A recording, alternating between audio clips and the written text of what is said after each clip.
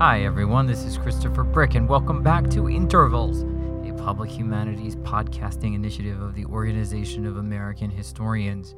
Today we're joined once more by A.J. Cade II, a military historian with the U.S. Army Center for Military History and also currently a PhD candidate in history at George Washington University.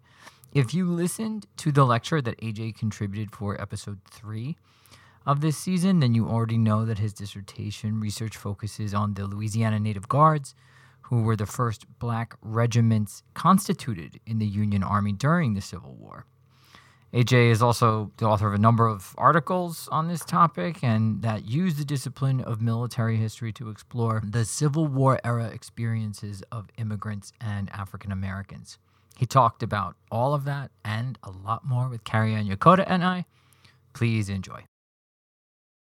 AJ Cade, welcome to the podcast. Oh, thank you. AJ is joining us from the U.S. Army Center for Military History, and he's also a PhD candidate at George Washington University. I'm also joined by my remarkable colleague, co-host, co-pilot, and constant inspiration in the pod journey, Professor Carrie Ann Yokota of the University of Colorado, Denver. And as ever, she's here to get the party started. Great. Thank you so much. I'm very happy to be here, and we're so glad that you're with us on the podcast, AJ. So welcome.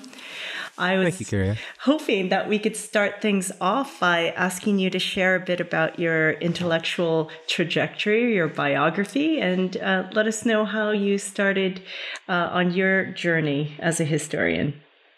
So that's a great question. I actually took a very circuitous route into getting into history. So the first field I actually had a foray into was technology. Coming out of high school, I got a degree in computer networking and security because I was very passionate about that at the time.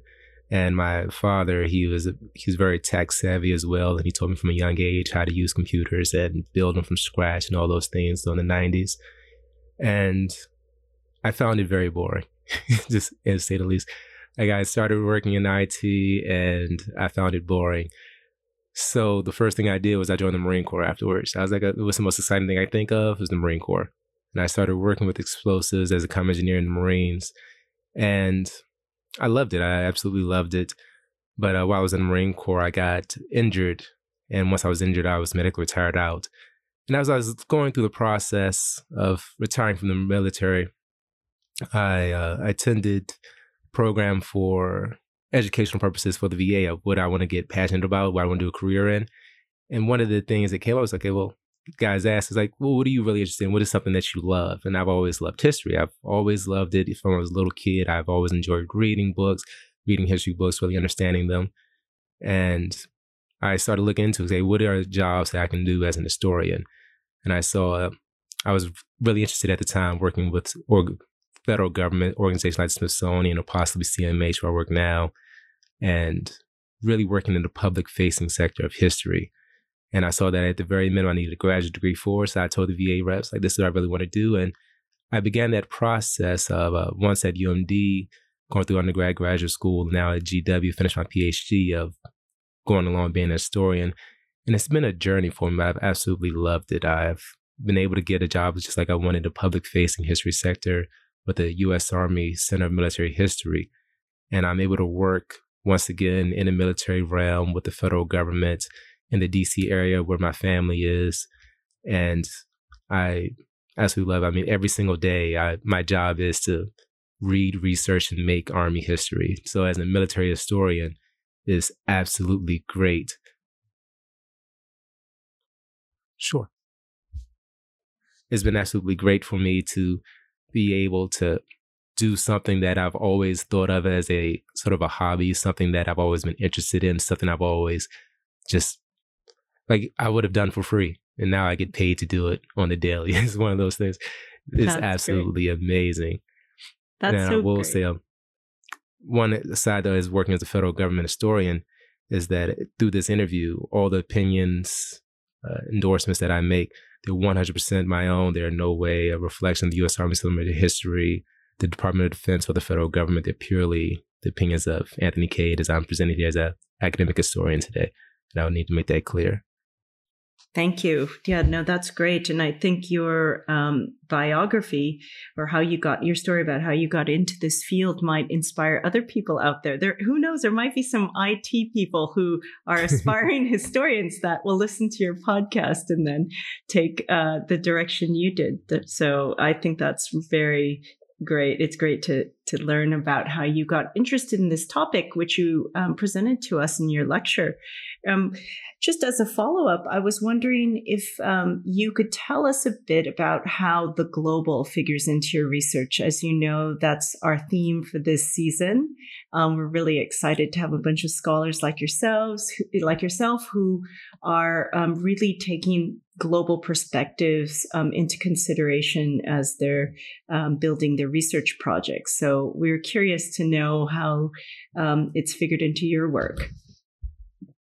So that's a great question there. I would say the global is a big part of my research, as you know, after listening to my lecture. For the topic that I examined of the Louisiana Native Guards and Louisiana itself, they're a very transnational group of regiments, and Louisiana itself is just a transnational place. I mean, from its inception throughout the entire time it's been part of America, it's been a very global centric state, much more so than I think any other, maybe aside from New York, because of how it's formed, the populace there, everything that has occurred, the culture of it itself. And you cannot understand regiments like the Louisiana Native Guards without looking at them from a global perspective. Even the sources that I have to examine to look at these regiments are global sources. There's no way to look at them purely from Louisiana. You have to look at them from the Caribbean. You have to look at them from the European perspective. You even have to look at them from the West African perspective. It's the only way to look at these regiments. It's the only way to really understand their significance to African American history and the Southern history. So trying to look at it from a purely American-centric point of view, you miss about 80% of the story, honestly. And so global, I would, as you know from listening to the lecture, it's a huge part of everything that you have to do to understand these.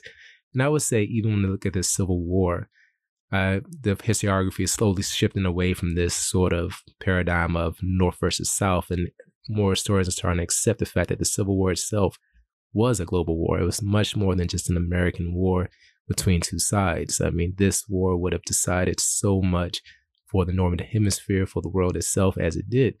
And you see that from the very beginning. You see that in writings. You understand from William Seward, Secretary of State, that everyone understands as this war is occurring, this is much more than the North versus the South. So it's a very, very global war as it's occurring. And it's a big part of it. Yeah, and if I'm picking up on that, one of the things that I took away from your talk was this distinction between the global perspective of the Civil War that's usually presented in sort of like high school history classrooms, which to the extent the global intercedes, it's usually almost exclusively through this high diplomacy place about whether or not England or France, the British Empire or the French Empire are going to intervene on the side of the Confederacy or on the side of the Union or take no position at all. I think there are a couple of other European powers in there that occasionally get referenced, but it's usually presented as this choice that European powers are in the position of making. And that's, of course, very Richmond-centric, very Washington-centric kind of story. You bring us down to Louisiana, which has this whole different relationship with the global inheritance that it has from the Code Noir, with Spanish and French influence, the influence of their law, their legal systems. So you have, by the time you get to the Civil War, you have these remarkable individual case studies and biographies and acts of defiance and extraordinary courage in the face of serious racial violence. That can't be disconnected from the transnational Kennet. No, it can't. And so to answer your first question, yes, there's a lot more to be said on the Civil War. It's actually interesting. When I first decided to study the Civil War for my dissertation, a coworker of mine was like, isn't enough been written on the Civil War? Isn't there enough Civil War stories? We really need another one. And I explained to him that there's still so much more to be said. I mean, when you're looking at the regiments like the Louisiana Native Guards, when I speak about them to other Civil War historians, and I try to tell them that these are the first federally mustered regiments of African-American soldiers inside the Union Army, there are Civil War historians who don't even know who these regiments are. Their knee-jerk reaction is either the Southern Regiments raised in South Carolina on the Sea Islands by David Hunter, or the 54th Regiment raised in Massachusetts. Those are the two that everyone sort of thinks of first for African-American soldiers. But the Native Guards were the first ones, they were constituted after Hunters, but Hunters were never mustered in the federal service, and the 54th was after the Native Guards. By the time the 54th was mustered in, Native Guards are actually already seen combat. So you have these regiments that people know so little about for the regiments themselves. So that's why you see the individual stories when it comes to the soldiers, to how they're constituted, from the laws that put them in place. All of this is unknown as well because so few people have really examined these regiments and what they've meant to this entire nation. And I would say there's much more to be said for other places. When you start looking at the local and you start looking at very specific places throughout the entire nation, you start finding these very centric stories that no one knows. Because like you said, when you're always looking at this very Richmond-centered East Coast, these same places everyone sort of writes on over and over and over again, you lose the stories that are just so much more interesting and so untold because there's so many more sources. And that's what I found. Even look at regiments like the Native Guards, I understand that their sources are very limited. It takes a lot of work to write on some regiments like these. I will tell you that it takes quite a bit of work in looking at sources from, quite literally all around the world to understand them. So I understand why it's hard for people to do it, but there's so much to be said for them. We were chatting before the recording started. I thought for sure, listening to your talk, I was like, he's got to be from New Orleans. He's got to be, he's got to have some kind of Louisiana story. So we were chatting about that. And you said, no, man, I'm from Washington, D.C. Yeah. So, we're part of it. What drew you to this is the local sort of texture of the place. I would say what drew me to the Native Guards were the regiments themselves. So I started to look into the regiments in passing, to be quite honest. It was just, I read a Hollingsworth book titled Louisiana Native Guards, and I just looked into it. It was a very brief book, and I thought it was an interesting story. And as I stated to you earlier, I'm very passionate about African-American history itself. And when I started really reading more and more into Native Guards, I realized there was so little said about them. Besides Hollingsworth's book, the only other book that sort of tries to write solely on the Native Guards was by a soldier who actually fought inside the Native Guards, Joseph Wilson, and his book came out in 1895. So between those two books, no one has really written on the Native Guards, and they're sort of forgotten about regiments of the Civil War, unfortunately. And because of my passion of wanting to bring African-American history to the forefront of historiography a lot more, finding a regiment that has had so little said about them when they're just so interesting, it seemed totally unfair to me. It is very infuriating when you really look at it because they're just an amazing set of regiments. As you say, when you look at the men themselves, these are amazing individuals. You're talking people who are able to amass great deals of wealth, not just for the South, but for the nation itself. You're talking doctors, merchants, lawyers. They are owning enterprise. They are moving land. They are being respected by the populace because they have no choice, because money always, just like today, money runs the world. You have someone who's extremely wealthy, you're going to respect them whether they're black or not to a certain degree, even during the time of the 19th century. These are wealthy men. They are owning land. As I said, some of them even own the slave people. They own large plantations. They're going to France. They're getting educated in universities around the world. They're coming back to Louisiana. They're bringing their sophistication and education with them. This is why they're able to work as officers inside the Native Guards, because these are highly educated people.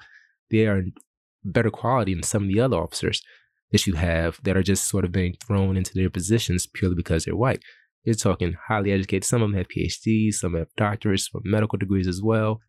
These are great, great men. They're just, and just seeing that their stories are just so ignored. It's just, It's As I said, heartbreaking. it really is. It Yeah. really, really is. Because they are just such an amazing group of, like, every single time I look at one of these guys' stories and I start really diving into just their backgrounds, just, even right now, working on a paper for one of the soldiers who I think I may have mentioned it inside the lecture, where he stabbed his former master. I've just been looking to that one alone, and his biography I had to turn to its own paper just because it's just so amazing and everything that he went through. But I can keep going on for each and every one of them. They're a great set of guys. They absolutely are. Well, I think you're going to do a lot in trying to get their stories out there to the public. I think that's great. Can you share with us the archival record that is left of these wonderful and amazing group of people? What's out there? What were you using and referring to, and what can other people see? Where are the records? So, as I stated earlier, their records are few and far in between all around the world. Unfortunately, because of their placement further down Louisiana, and also, of course, because they're such a large group of African Americans, their records weren't as well preserved as others. When I look at, for an example, General Benjamin Butler, when he came down there to New Orleans, I can show you his entire letter book from day to day of when he's down in Louisiana, even after he leaves.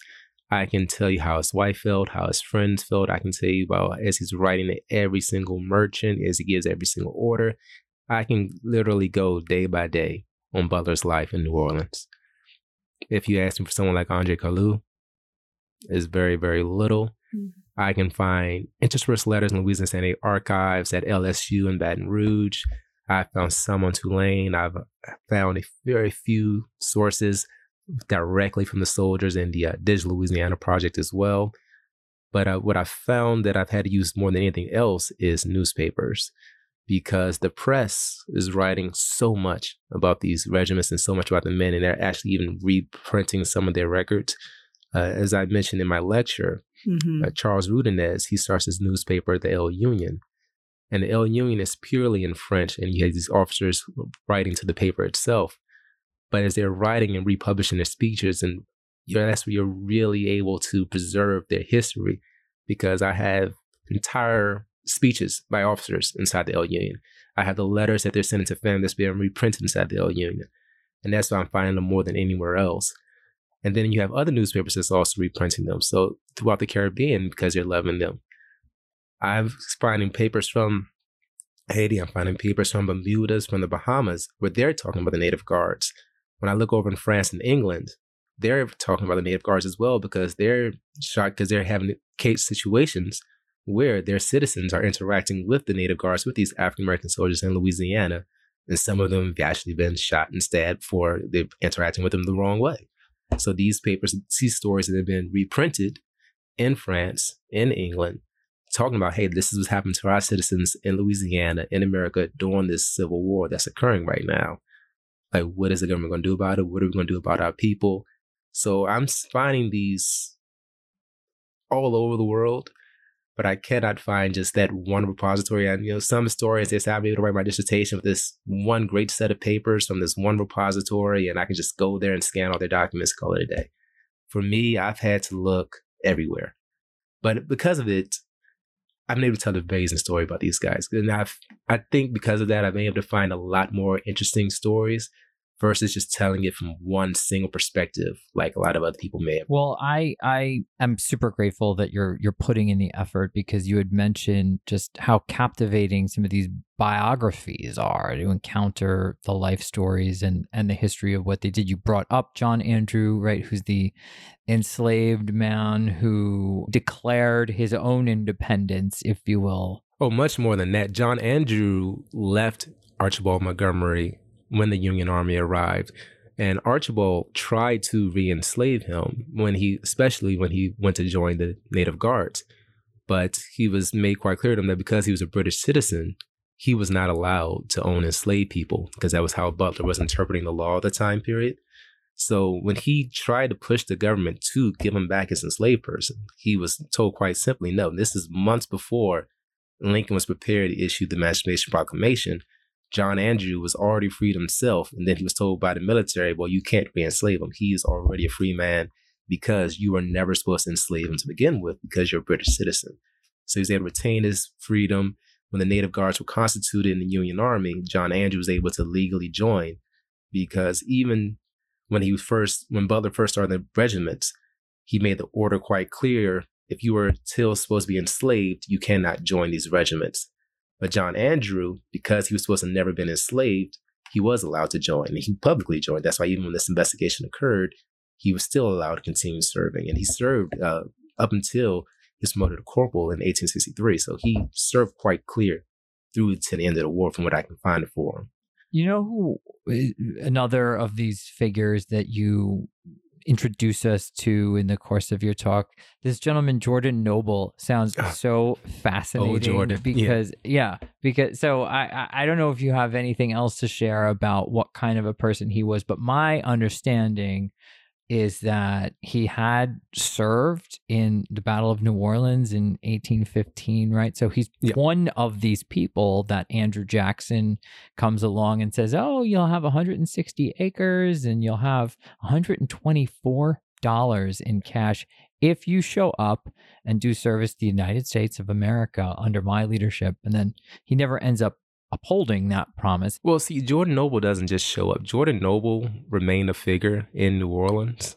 So even between the Battle of New Orleans up until the Civil War itself, he was always a figure within the city because all the men who served at the Battle of New Orleans, they sort of held this place of reverence within inside the city and within inside social circles of African Americans within the country. And when it came down to it, he was one of the few that was still alive when the Civil War began. So that's why the populace knew him. And he was actually referred to quite often as Old Jordan. Like he was, and it was stated as a point of reverence. It wasn't as something to insult him by any means. Like even the white populace, if they saw Old Jordan, they would recognize Old Jordan walking down the streets of New Orleans. Like he was a figure.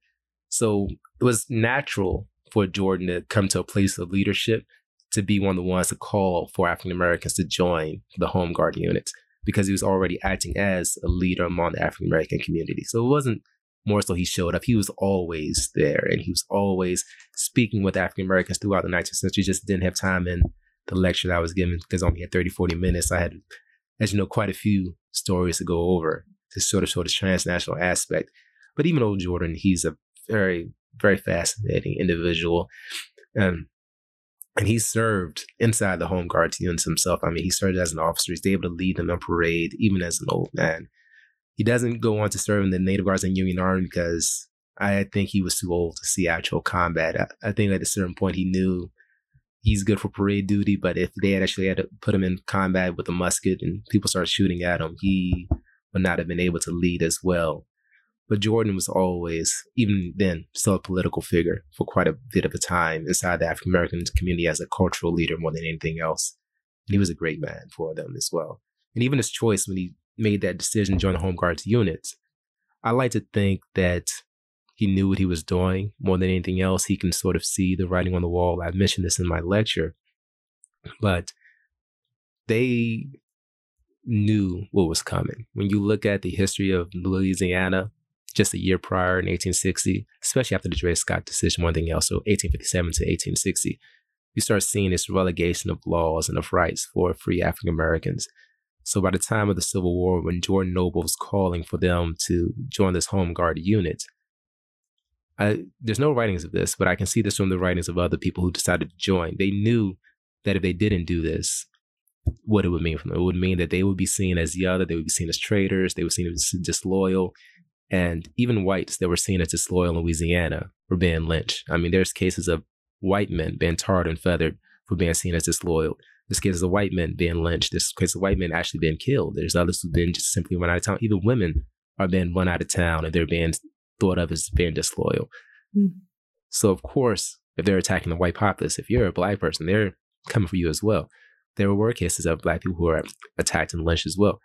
So their choices to join, definitely when y'all see some of the writings from a few letters here and there, they say, hey, if I didn't do this, They could have took everything I had. They could have possibly re-enslaved me. They could have possibly taken away my family. They could have possibly killed me.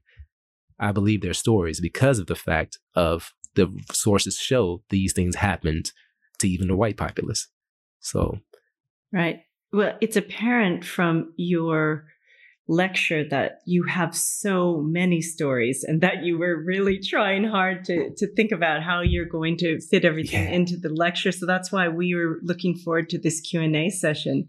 And I was going to give you the chance to tell us a bit about the story of women in the African-American community in New Orleans, and maybe fill us in a bit about their role. You've mentioned it a couple times in this session, but I'm sure you have more that you could say.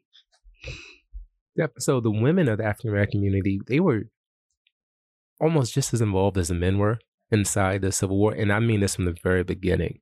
So when Jordan Noble called for the African-American men to join the Home Guard unit, the women were at that meeting as well. And the women resolved to aid the Confederacy, the Home Guards, at the exact same time. So the day before the men were authorized to join by Thomas More, the women had already been authorized by Mayor Monroe to start working with the Home Guard militia as well. And they're working as laundresses. They're working inside the encampments. They're actually sewing the uniforms. So the women already, and the mayor is praising them for their loyalty. The day before, the men are even authorized to start forming their Home Guard unit. So technically, when you really look at it, the women were the first to start aiding and the first to start trying to help the African-American community before the men were, per the order of who was authorized before who was. And as the women are there, they're involved from the very beginning when the Home Guards are stood up. The women are the ones who are helping to sew the uniforms because the New Orleans Home Guards, they never issue uniforms to them. They don't issue equipment. They don't issue weapons. So the women are the ones who are actually weaving their uniforms together. They're actually the ones weaving their flags. They're the ones that's doing all the work to get their men in the proper place so that when they have this sort of test of loyalty, if you're really going to go and get this equipment that you need all on your own expense, the women are the ones who's putting in the work to actually get it done. As always. As always, they're the women. Still. They're always. And when you look at the time when the Union Army arrives, the women are right there once again. You're seeing the women, even before the men are authorized once again by General Butler to serve in the Native Guards, the women were already serving as laundresses inside the encampments. The women are once again already there. They're the ones doing the work, proving that the value of African-American labor much more than the men were, because the men, they're still able to work as teamsters and laborers. But the women are the ones inside the encampments day to day, surrounding the soldiers, showing their usefulness every single time. When you throughout the entirety of the war, you're seeing the women involved inside the encampments all throughout Louisiana. Now, at the same time, I must admit that this does become a detriment to them to a certain degree. At a certain point, there are quite a few cases of women actually being raped and assaulted by even white Union officers and white Union soldiers. And this culminated inside one of the bigger, I would say, detriments to the reputation of the Native Guards. When the winter of 1863, right because January 1864, there's actually a revolt at Fort Jackson, where the 4th Regiment of the Corps d'Afrique, which becomes one of the, after the 4th Regiment of Native Guards is redesignated 4th Corps d'Afrique, their soldiers, they're attacking their white Union officers for that very reason, because they're going after some of these officers who were raping some of the black laundresses. So you see the men are now having to protect their women, and they're making it very clear to them they should no longer going to rape and assault these women. You're not going to go day by day just going down to their camps and assaulting them freely. We're going to stand up for our women as well. So the men know that they need to look out for their women. They're doing everything they can to look out for them. They're doing everything they can to protect them. They commit an open revolt, and they threaten to kill quite a few of them if it happens again. So the men are looking out for their women during this time period at the same time. But I would definitely say that women are involved every single step of the way in every single major battle. When you look at battles such as Port Hudson, which is one of the larger battles that the Native Guard involves in, the women are right there as well. When you look at some of the smaller battles, when they're just pushing back against roving bands of guerrillas in Lafourche Parish, the women are still there as well. And I like I see, it's one of those things I couldn't talk about it much in the lecture, but the women are right there, standing toe to toe with their men, doing everything it can to sort of create this new place for African Americans inside Louisiana during and after the Civil War. And you see the same thread even going into Reconstruction as well, where you see the women not only standing alongside, but even pushing their men and pushing their own rights to make sure that African Americans have this secured place inside Louisiana going to presidential and congressional Reconstruction. I mean, granted, men are one of the ones that are seen the most, they can actually run for office, and you see some of them actually successfully getting office because of their military service. But the women are the ones that are right there pushing them to do these. They're the ones organizing these community events.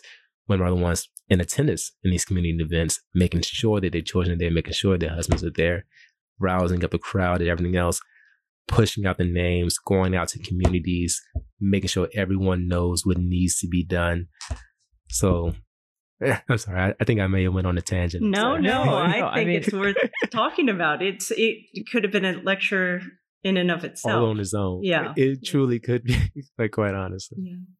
Yeah, and I wanted to ask, just picking up on that, because before you were talking about your passion for African American history, your interest in building out that literature and that historiography, but this is also a piece of like military history of sorts, right? So it's African American military history, and you just talk about how interwoven and integral the role of Black women is to that story too. And yet, I'm assuming, I don't know, correct me if I'm wrong, I hope I am wrong, but I don't think I am, sadly, that those women don't really show up in those sources, in those regimental sources, the records of who was mustered into the Union Army and such. And so you must have to, I guess, diversify if you're bringing them in, right? Yes. You have to look at a broader portfolio of sources. And how have you managed that in your work?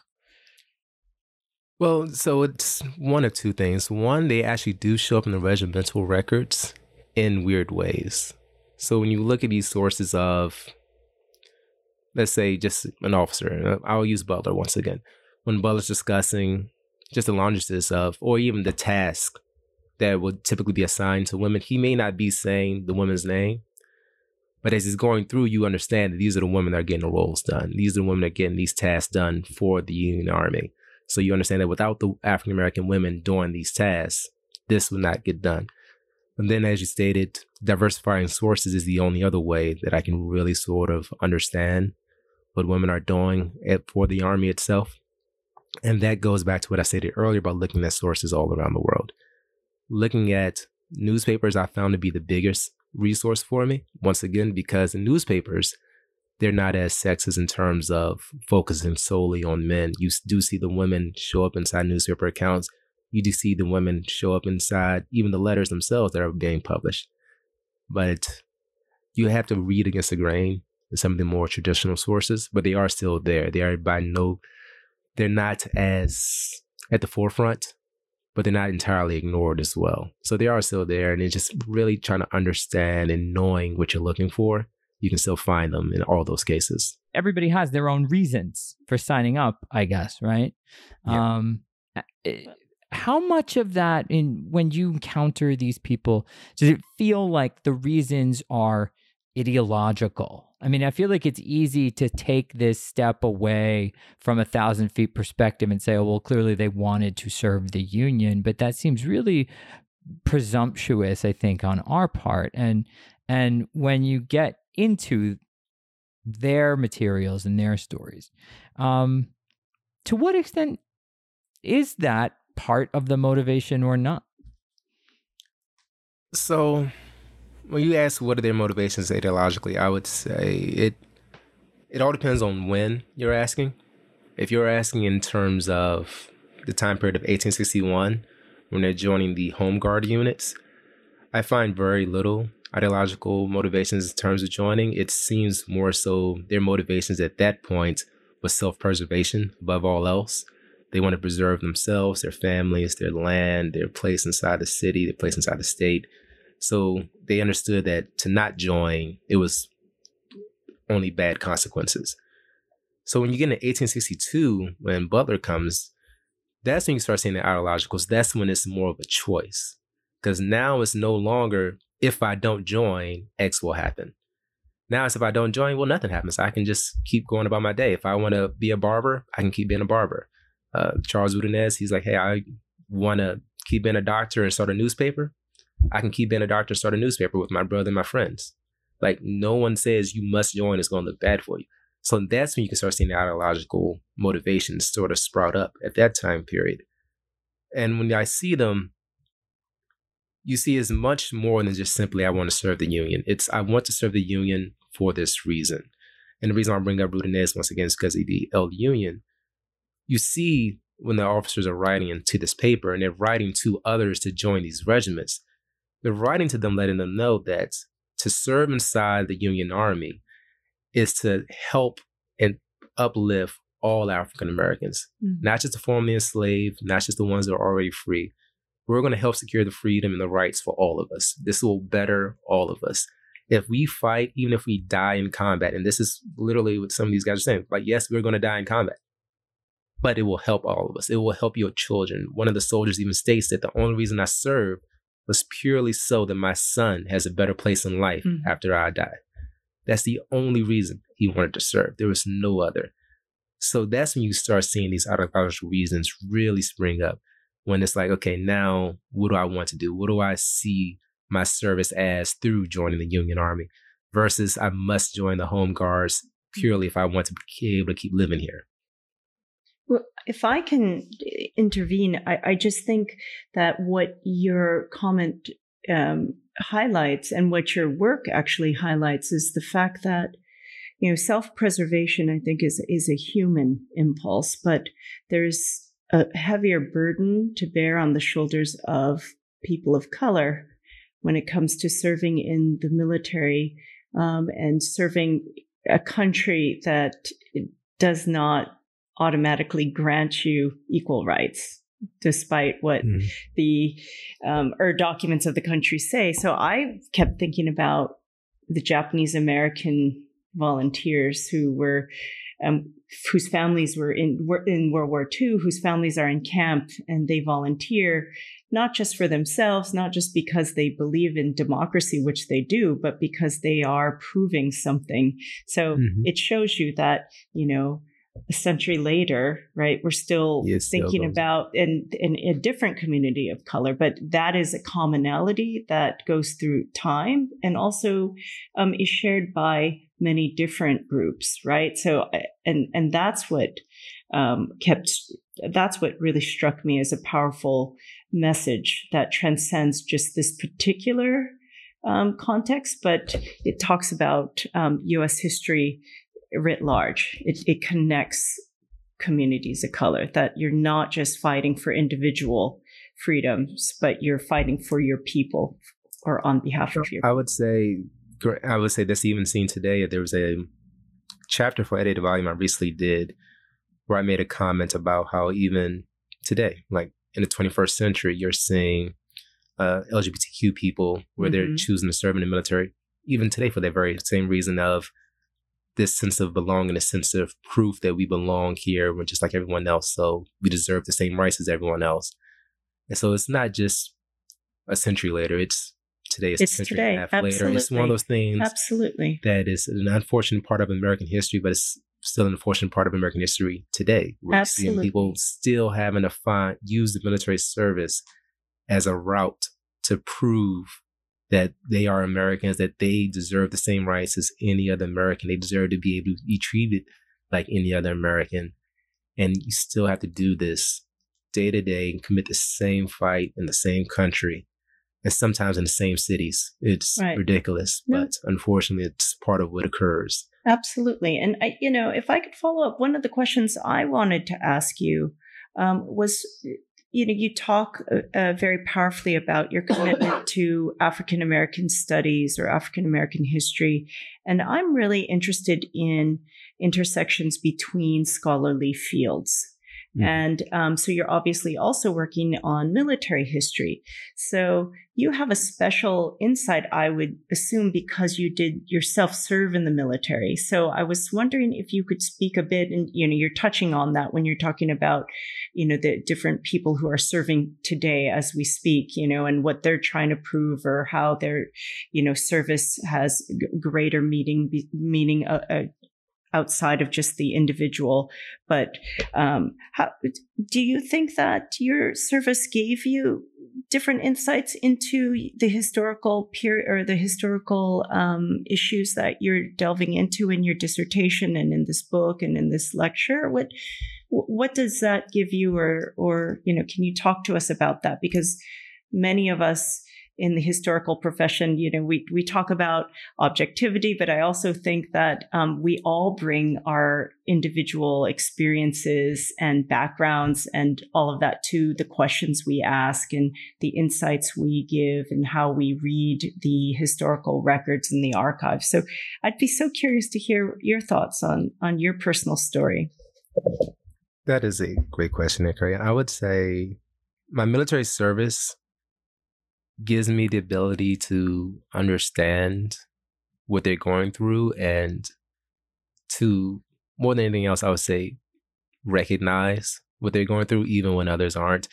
When you look at some of the writings of these soldiers themselves, and as they're speaking about their families, like I know what it means to be separated from my family. I know what it means to be concerned about what's going on with my wife and child as I'm off at combat. I mean, literally, that was my first deployment. I deployed, just a quick background. My first son was born 2 days before I left for my first deployment. So quite literally, I saw him born on May 23rd. I was at the hospital up until May 24th.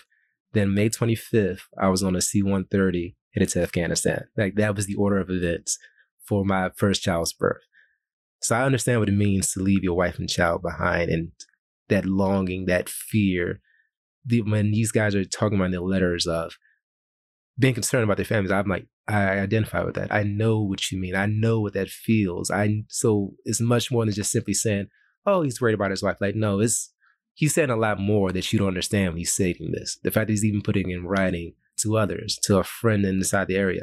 I know why he's doing it. I get it. I feel you there. When they're talking about how this war makes them feel afterwards, how they look back at their service, how they feel like their service gives them this sort of right to push for certain rights so that they can feel. I know what that feeling is too. I know what it means to say, okay, look, I served inside this army. So because I did this, what does now the government owe me back? I did my part. I served you. I helped you in your war. I did everything I could. I was even injured in battle for you. Now I'm asking you to give me the right just to ride on an integrated star car. I'm asking you to give me the right to vote. I'm asking you to give me the right to do X.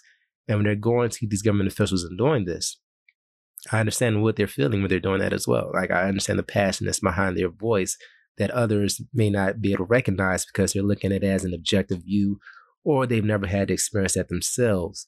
But I've had to experience that. I know what they're going through. So being able to identify the emotion and identify the history and identify what it is they're really going through has helped me, one, to look at their sources and better, but two, is also given me the ability, I say one than the other, to know where to look, because there are certain sources that I've looked at that I can tell others haven't examined because of the fact they didn't think to themselves, this is where you would put it, or this is where you would say it.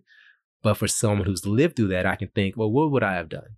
If I was in a situation, where would I have put this? Or where would I have sent this? Who would I have sent this to? And then once I think of that, it's like, oh, now I'm able to find something someone else may not have even thought to look here, because of the fact they didn't think that that would be a factor to them. But to me, it's like, it's natural. It's like, this is exactly what I would have done. So I understand that's what you would have done here. And it's able for me to discover it. So I would say my military service definitely gave me a lens. And even when it comes to my dissertation itself, as you said, it's a very intersectional thing. I like to actually think of myself as both a military historian and an African-American historian. So it's one of those things when people ask me, I sort of say both. And I'm also a transnational historian. It becomes a long list if I ever try to say it all together. So I try to limit myself whenever I'm giving a very specific talk. But I definitely dive into all those realms of African American history, transnational history, military history, 19th century history, long 19th century history. That in the regiments of Native Guards are a perfect example of that. But they're not the only example of regiments I look at, but they're a perfect example of that intersectionality of bringing together multiple facets of history. I mean, even the social history of the city itself, they are all just fascinating aspects. Wow. And as you were just wrapping up that last point, I'm thinking about the origin story for this podcast, which, came from out of the events of 2020. And I think, for Carrie and I, a little bit of like an attempt to do things a little bit differently in response. And it's pretty obvious your work is going to be a part of that too. So I want to thank you for sharing some of it with us today and helping us share a bit more of the OAH community with the rest of the world, because I think one of the takeaways we had from 2020 was that we just need to be more part of a conversation than we had been. And I'm so glad to hear that you're going to be part of that conversation too. So AJ, thanks. Thank you so much for sharing this really remarkable great research. I had never heard about the Sons of Chalmette before. I think to the extent that most people have much of a memory about African-American servicemen in the Civil War, it's mostly bound up in glory. And which is a fantastic film, and it's great, but it is not nearly the kind of complexity you get from just one talk with you. Thank you for that. Thank you. I appreciate that, Chris. Thanks, Carrie. Yeah, thanks. It's been great. And that's a wrap. Thank you so much for listening, and please join us again next time when we welcome Professor Kenneth Jenkin to the pod, who's going to be taking a comparative look at the world travels of Cedric Belfrage and Langston Hughes in the 1930s. It's a great talk. It's called Anti-Capitalist Globetrotters. Please join us. We'll catch you then.